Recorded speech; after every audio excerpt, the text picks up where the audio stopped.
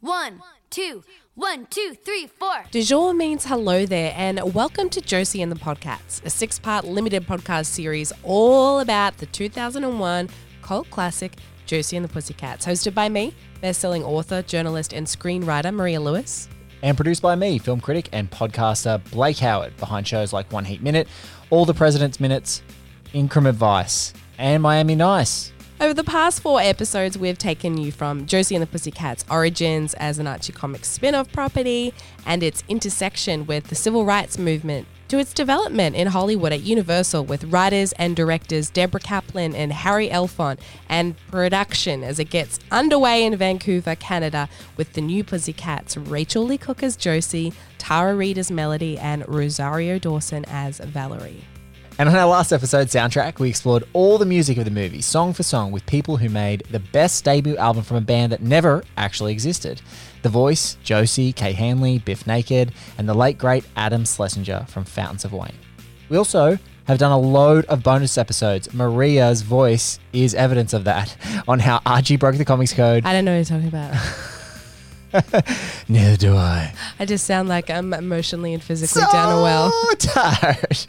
The fashion of the film, du jour, they get their own whole bonus episode. The original singing voice of Josie, Dee Gibson. So if you're joining us late, don't even sweat it, because you can hit pause right now, go back, listen to all those episodes, and then you've got some content to get back to where we are. Josie and the Podcats. And now that you're here, now that you've come this far with us on Josie and the Podcats, welcome to the episode all about the film's release. And in short, it didn't go so well. Excellent work, Fiona. These kids will never know what hit them. And neither will you. I'm sorry, what was that? Huh? What? You just said something. No, I didn't. Yes, you did. No, I didn't. So Deb and Harry finished shooting, Kenny Babyface Edmonds has the soundtrack ready to go, and Josie and the Pussycats goes into post-production. It's actually the first movie ever to colour digitally. The Coen brothers film Oh Brother, Where Art Thou also coloured digitally, but that was to take colour out. If Josie and the Pussycats ever gets a Blu-ray release, Deb and Harry said they would leap at the opportunity to do some colour corrections of their own now that the process is much more solid. Anyway, Josie and the Pussycats test screenings had been cancelled, so Universal were uncertain about how it would play with an audience.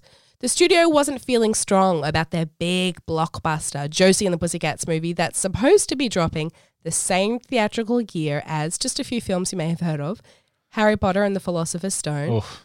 Lord of the Rings, The Fellowship of the Ring, Shrek, The Mummy Returns, Eyebrows. Jurassic Park 3, and Pearl Harbor. Wow. And unlike those movies, Josie and the Pussycats stars were all women, or in Hollywood terms, it gets slated with a US spring release, which also was not a great sign. Hi, I'm Garth Franklin from Dark Horizons. Dark Horizons has basically existed since 1997. It's a website that does movie news and industry news and gossip and so forth.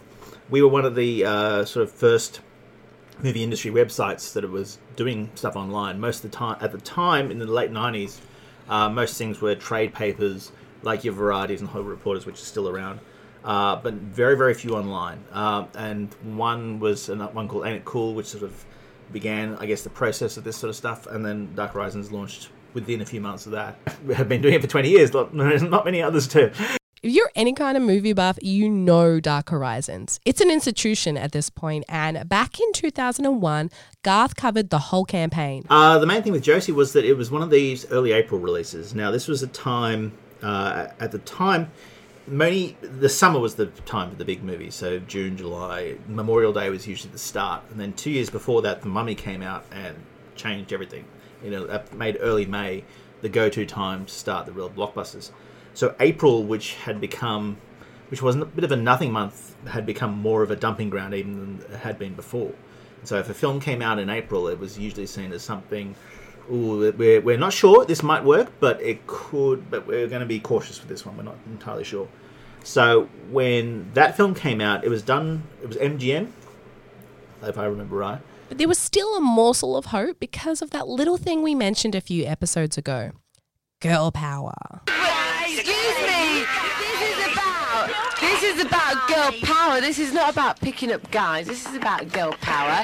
So in August 2000, just over 6 months before Josie and the Pussycats came out, 2 other female-centric films had been released in cinemas, Coyote Ugly and Bring It On. It's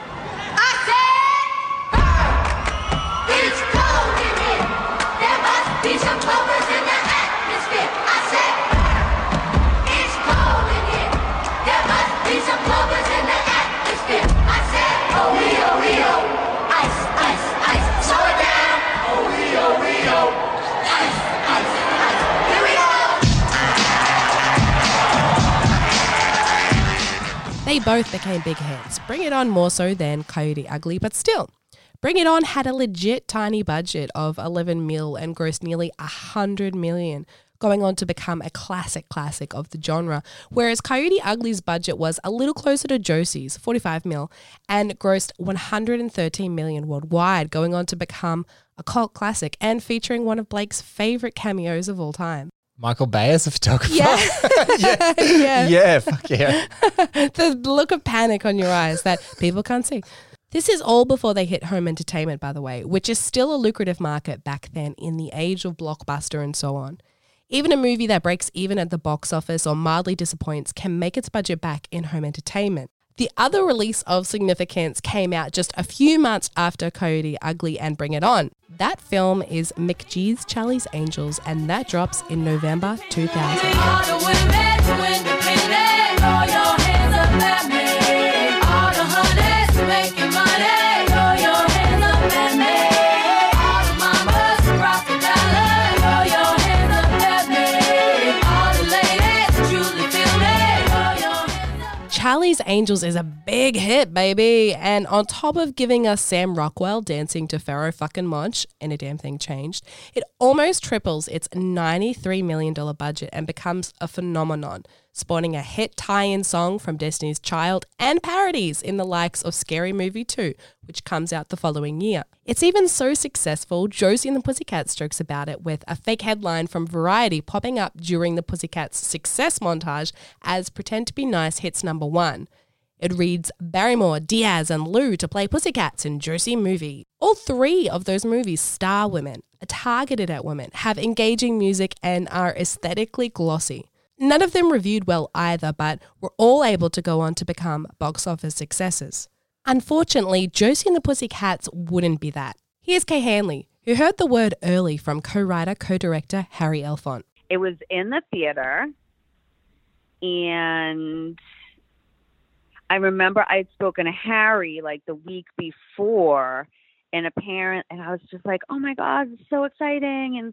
And I remember him not sounding that excited, and I was like, that's weird. And apparently he had like some sort of data from some company that said that it wasn't going to open well or something like that at the box office, which, like, to me, like, I didn't know anything about that stuff.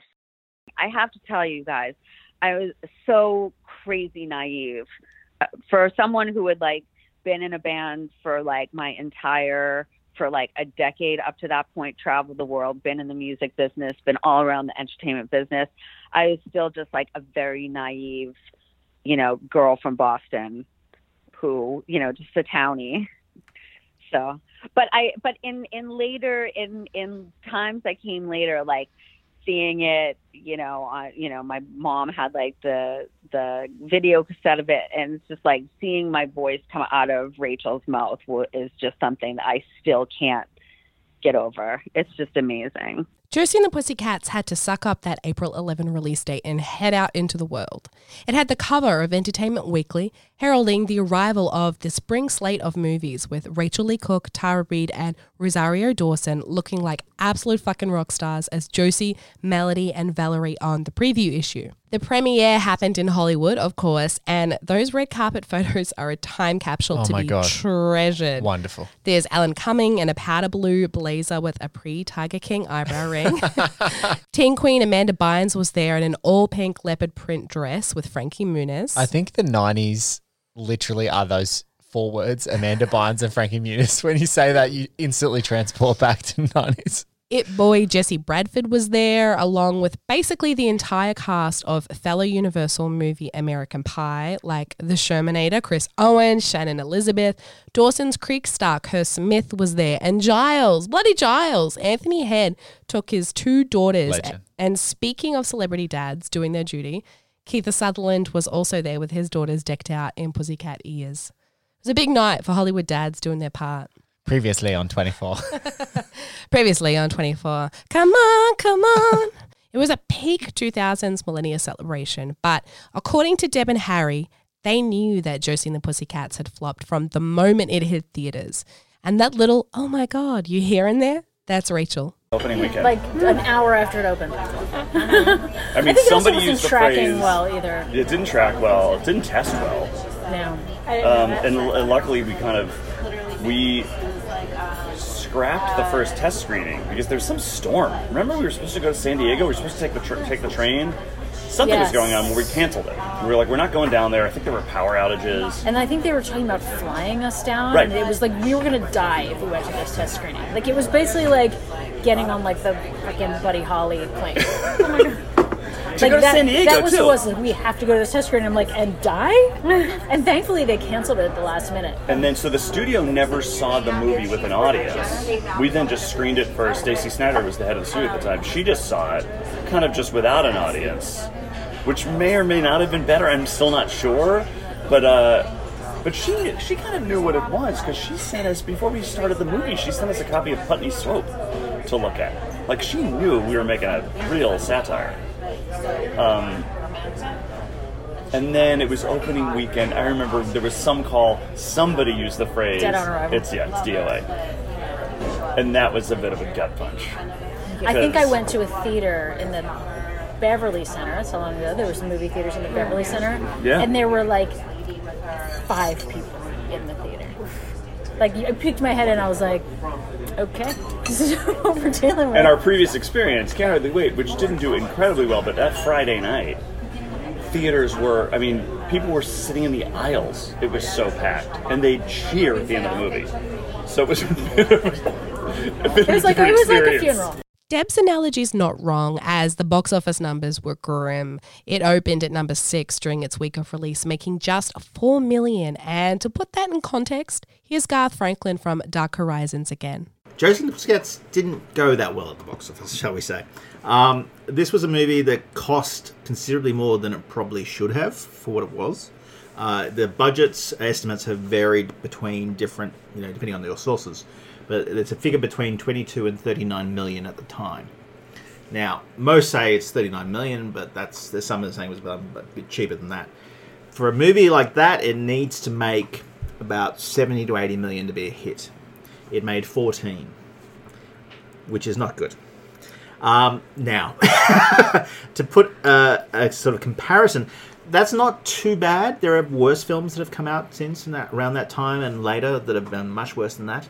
Rockstar with Mark Wahlberg came out the following year. That cost extremely exorbitant, like 57, 58 million to make.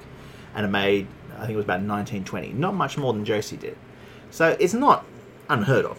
But they obviously were trying for something like a Spice World. They wanted to do a movie that cost about 20, 25 million. That movie made 150 million worldwide. They knew they don't have the kind of cash of the Spice Girls, but they wanted something like a 70 and 80 if they're going to spend that much on that kind of film, and they just didn't get it. The other thing they didn't get were good reviews, or heck, even kind ones, to be honest. I'm going to make Blake read these out loud because I don't like mean things, and as you're listening, you may pick up a few underlying themes here. Let's start with the nicest, which was a 5-star review from legendary critic Roger Ebert. Take it away, Blake. Oh, Rog, this is a bad take. Josie and the Pussycats are not dumber than the Spice Girls, but they're as dumb as the Spice Girls, which is dumb enough.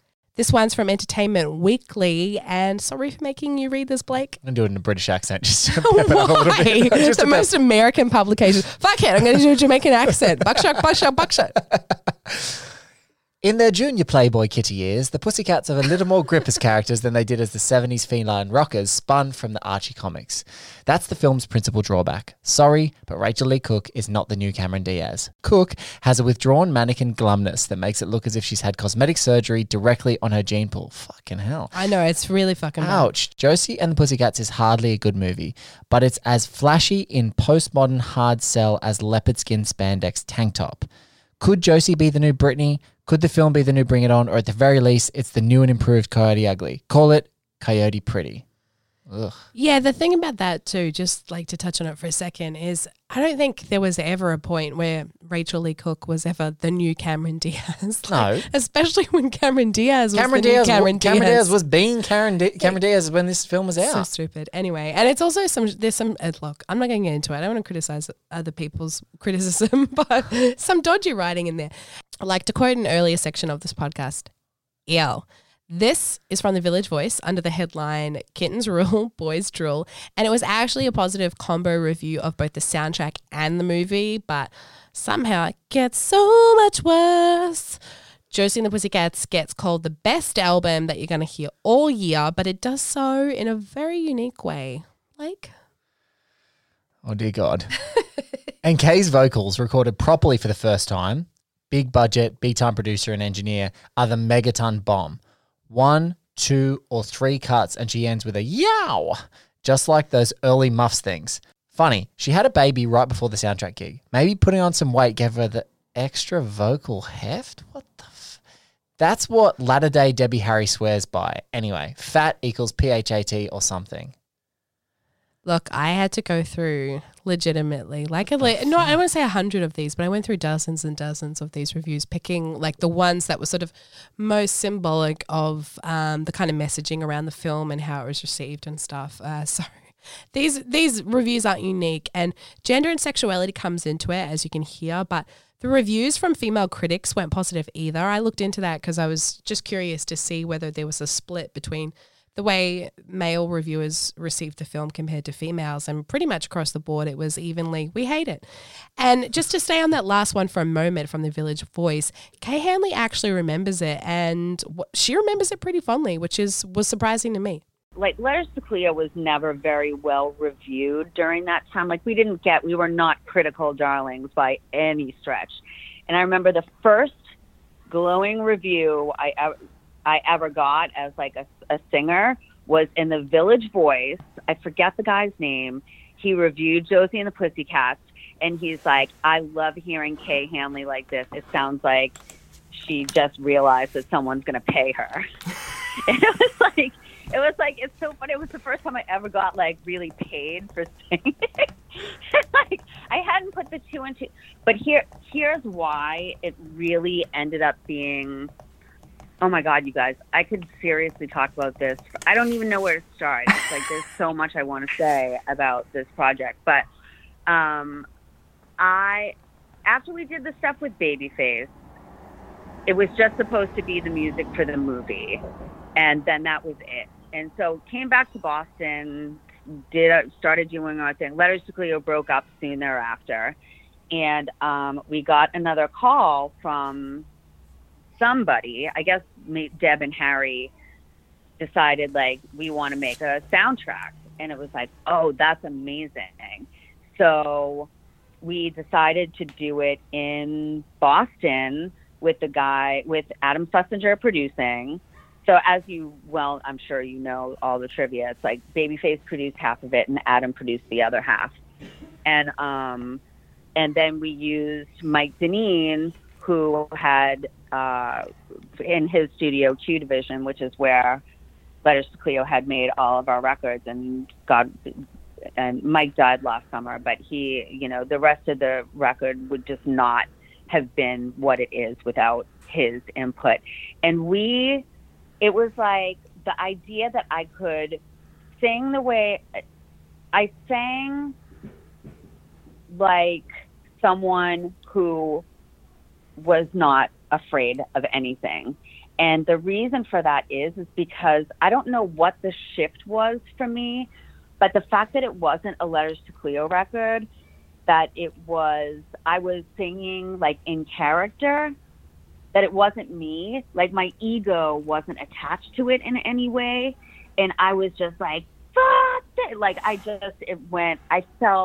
never felt so free in my life singing. And I think that really comes across, especially on the stuff that Adam and Mike Janine did. It was like, I've never sung like that in my life, and I don't know if I ever will again. It was just magic. Kay's voice was magic. The soundtrack was magic. And for me at the time, the movie was magic too. It's grown even more magical to me over the years, to be honest. Yet Josie and the Pussycats was not liked by critics, as we heard through Blake's incredible vocal performance. And it thank you. Thank you. It's in a British accent for some reason, which, by the way, disappears towards the end. You start it like, hello, Gav, and by the end of it, you're like, I'm Russell Crowe. Because I just got so baffled by some of the like overtly insulting personal attacks that are laced with all of the criticism. But this was also the era of like really nasty reviews. Like, people made or broke their careers based on how barbed their, I don't even necessarily want to say commentary, how barbed their criticism could be. But the thing is, like, it wasn't just critics who didn't like this movie. It wasn't seen by audiences in the US, and internationally, it didn't even get a chance. Here's Garth. Yeah, it was released by Universal domestically and then MGM overseas. And the thing I remember with that one was there was a bit of confusion between the two. It was a film that came out with not as much publicity as it should have for that film that size.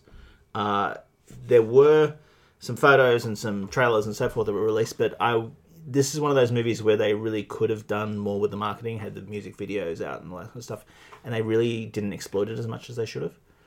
Consequently, the failure wasn't that unexpected, sadly.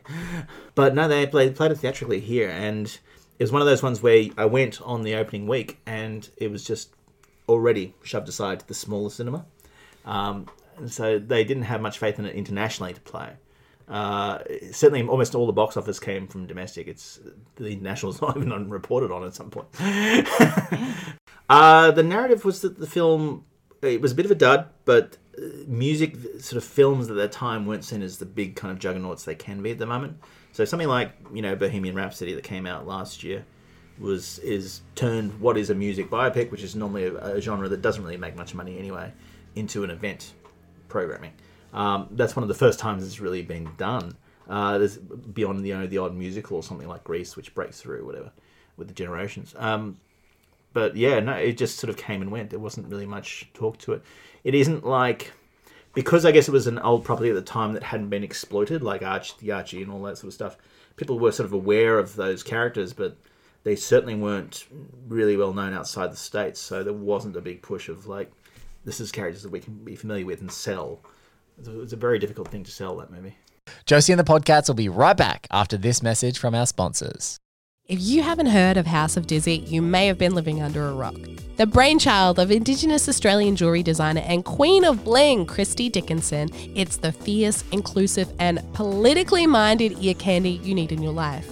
I've been wearing House of Dizzy jewellery for literally years, and my favourite pair of earrings that I own are from Christy. It's a pair of personalised hoops that say Maria in the middle, and I also have a pair from her that say Pussy Power as well. But you really got to choose the occasions on when you wear those. So check out houseofdizzy.com for all the complete looks. That's HAUS of Dizzy, DIZZY.com, and follow her on Instagram at House of Dizzy. The link is in our show notes. Colin Farrell may not be able to remember 2006, but Katie Walsh and I surely can. Coming this May, Katie Walsh and I will be coming with a brand new podcast for One Hit Minute Productions called Miami Nice, where once a week we stir up a mojito, or maybe a dirty mojito, maybe a G&T, and we have a drink and talk about all things Michael Mann's 2006 Miami Vice. Some weeks we'll have guests, most weeks we won't. There's also a video podcast as well, so every single week you can either watch the show or listen along, and we're just here to have fun, have a drink, come along. Are you a fiend for mojitos? I know the place. Josie and the Pussycats was marketed at the wrong demo, which is a thing that comes up over and over again in the analysis about why the movie failed in 2001 but has succeeded in the intervening years. It was too old for an audience that was too young, or too young for an audience that was too old, an MTV movie when they needed a Nickelodeon one, and vice versa. It's a moot point now. One of the consistent things in the reviews and in audience feedback was a distaste for the way the movie constantly broke the fourth wall. It was considered smug and went over a lot of people's heads. Our studies have shown that bands that have the word "and" in the title sell twice as many records as those that don't. But what about the Beatles? Or the Rolling Stones? Or the Backstreet Boys? Yes, well, if you want to split hairs, yes, of course, obviously, yes. But, come on, I mean, would you be more interested in a band called simply the Pussycats? Or are you more likely to buy a CD, or read a comic, or watch a cartoon, or go and see a movie about a trio of luscious ladies called Josie and the Pussycats? You know, lines like that, which have aged really well and point to the clever, layered nature of the screenwriting. Another frequent criticism was the subliminal messaging and all the meta jokes about the state of the music industry, things that we love now and have made the movie a cult classic. Yet despite the official word from critics on that specific point, and even the few people who saw the movie, there were a lot of folks in show business and the music industry who connected with that message, including Bono. Bono, baby! We've reached the Bono segment. It could have been a bonus Bono, but no. It's gonna be Bono. Here's Harry and Deb talking about someone who definitely got it. A few did. A couple That guy people did. specifically. Yes. The most famous one, because again, the movie tanked, and it felt like, oh geez, nobody got it. And the reviews, some of the reviews were really mean and didn't get it. A couple of reviewers got it, but the first time we heard of somebody getting it was when you went to that U2 show. Yeah, I went to see U2, and a friend of mine is friendly with Bono and got us all backstage. And I don't know how it even came up, or I was introduced as that person. He's like, I love that movie. I totally got it. That's amazing. He knew I don't think I knew that. He knew exactly what we were saying, and he was like, he totally got the satire. He totally felt it. And I was like, oh, okay. Yeah, you said at the time, he said people were going to see it and finally understand what was going on in the music business. That's so cool. And so for like a couple of years, all we had was, well, at least Bono got it. That was our only solace. It's true. Look, Bono being into the movie is something you can dine out on for life. Yet there were other folks who declared the movie their one love, one life, like Biff Naked, who you heard in our soundtrack ep and sung backing vocals on the album. Hello, my name is Biff Naked, and I am on the phone from Toronto, Canada. When I finally saw it, it was long out of the theater, to be honest with you. I didn't have an opportunity to see it in the theater, but again, you know, Rosario Dawson is just so cute and sweet, and even Rachel, but Tara stole the show for me. I was a big fan, you know, and I still am. I think that she is she's a lovely girl, and it was a thrill, and it's a great story. She's almost like very Goldie Hawn-esque. I loved it. I absolutely loved it, and I love it to this day. No, you know, it was such a cute story. Obviously, Josie and the Pussycats is like the cutest story, you know, of a girl band, basically. And, you know, coming up in the music scene in the Pacific Northwest where I lived, you know, it was all about the Riot Girls. And ultimately, you know, I kind of self-identified as a real do-it-yourself, you know, feminist, you know, tough chick. But at the same time, you know, Josie and the Pussycats was like the first time really, you know, girls got to see that kind of representation. And even with Buffy, you know, like that's a whole other experience altogether. And again, such a great experience, you know, to be not typecast, but I love working on things that have anything to do with empowering the identity of the characters. You know, these characters are very self-assured, self-aware females. And especially at that time in my life, it was really important to me. So yes, Bono, Biff, and then Bennett.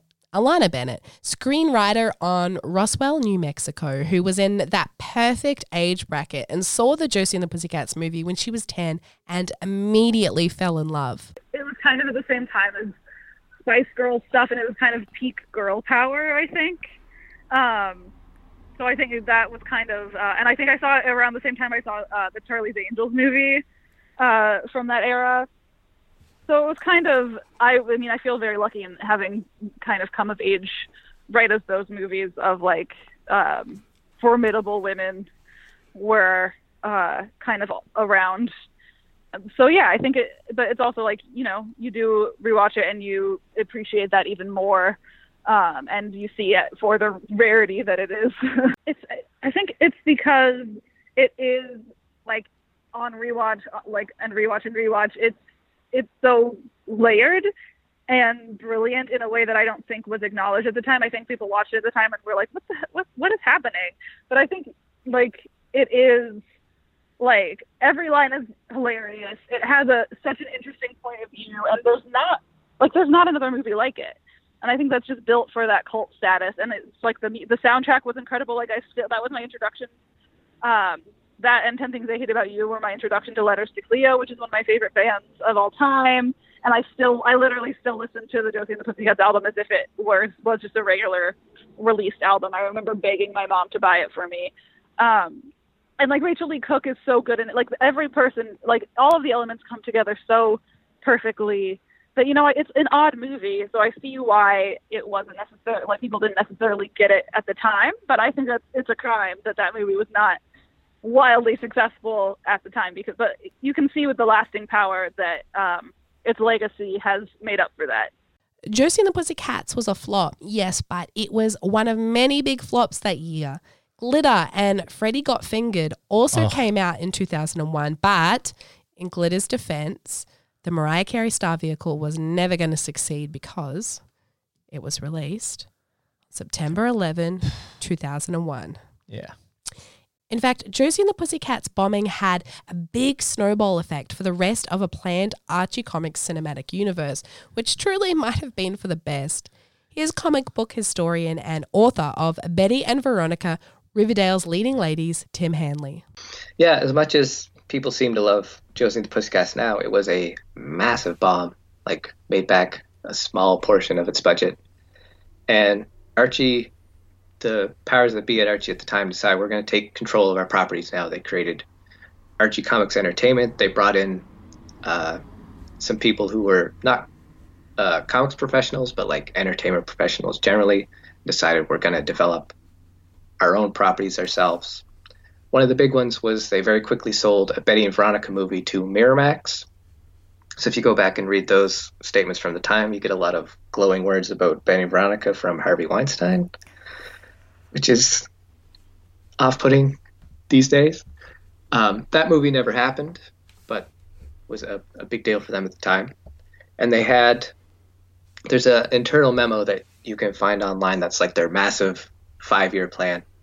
So they wanted like an Archie movie, they wanted a Jughead movie, they had tons of plans that never really came together. That's some big yikes energy right there. But again, it gets so much worse. Another big part of it was Riverdale Stars. It would be like an American Idol style talent show to recreate the Archies. And like as a band, but also for like television stuff and like concerts. It was kind of, if you remember S Club 7 from the early 2000s, they were a band, but also a TV show. It's the direction they were going. They advertised in the comics for about 2 years and it never happened. So yeah, they tried to take control of everything. Nothing ever came of it.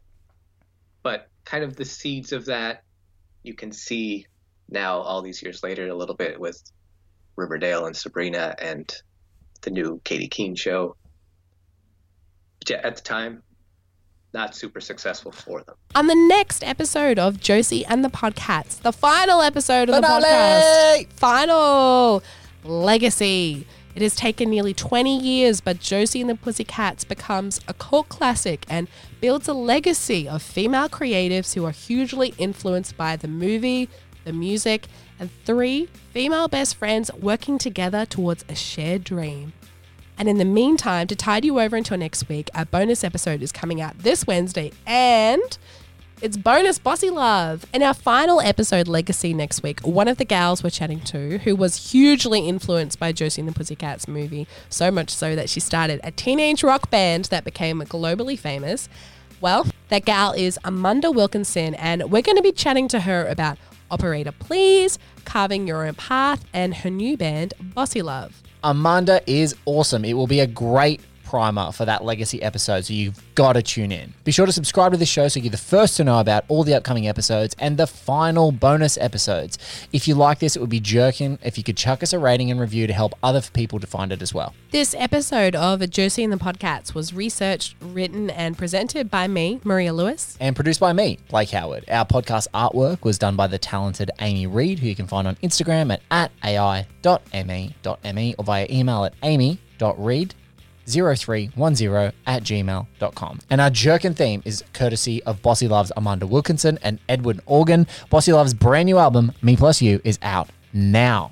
And if you know someone who's hearing impaired who would enjoy the show, written versions of every episode, including the bonus eps, are available online at Graffiti with Punctuation. The link is in our show notes. Until next time, who's a rock star? Josie and the Podcast.